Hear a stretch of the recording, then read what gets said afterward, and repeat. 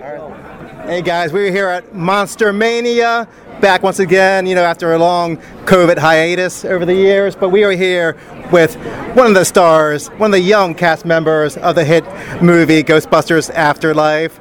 This is Logan Kim. Logan, how you doing? Good, how are you? Very well, very well. And people will remember Logan from the movie as podcasts. Yeah. What was your opinion about the character and how it turned out?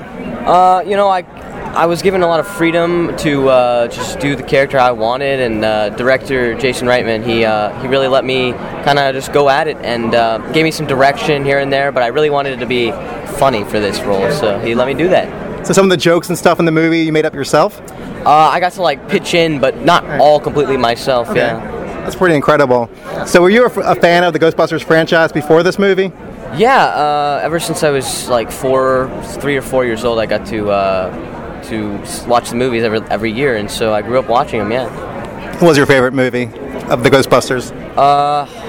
For 1 or 2? Yeah, or the reboot one with the females. Probably the first one, I'd say. Yeah. Good answer. So, what was the audition process like? Were you in the running with any other known child actors for the role of podcast? There was only one other kid there. I won't say his name, but. Okay.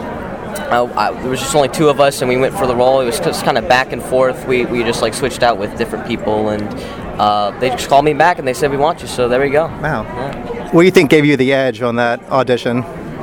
Edge? What do you mean by that? Well, to beat out the other person auditioning for the role. I don't know. I think it just kind of comedy. I kind of just grew up watching comedy, and I just really wanted to do as good as I could. So All right. Well, this is Logan Kim, guys, from the hit movie Ghostbusters Afterlife. Right. Great to meet you, sir. Great to meet you, too.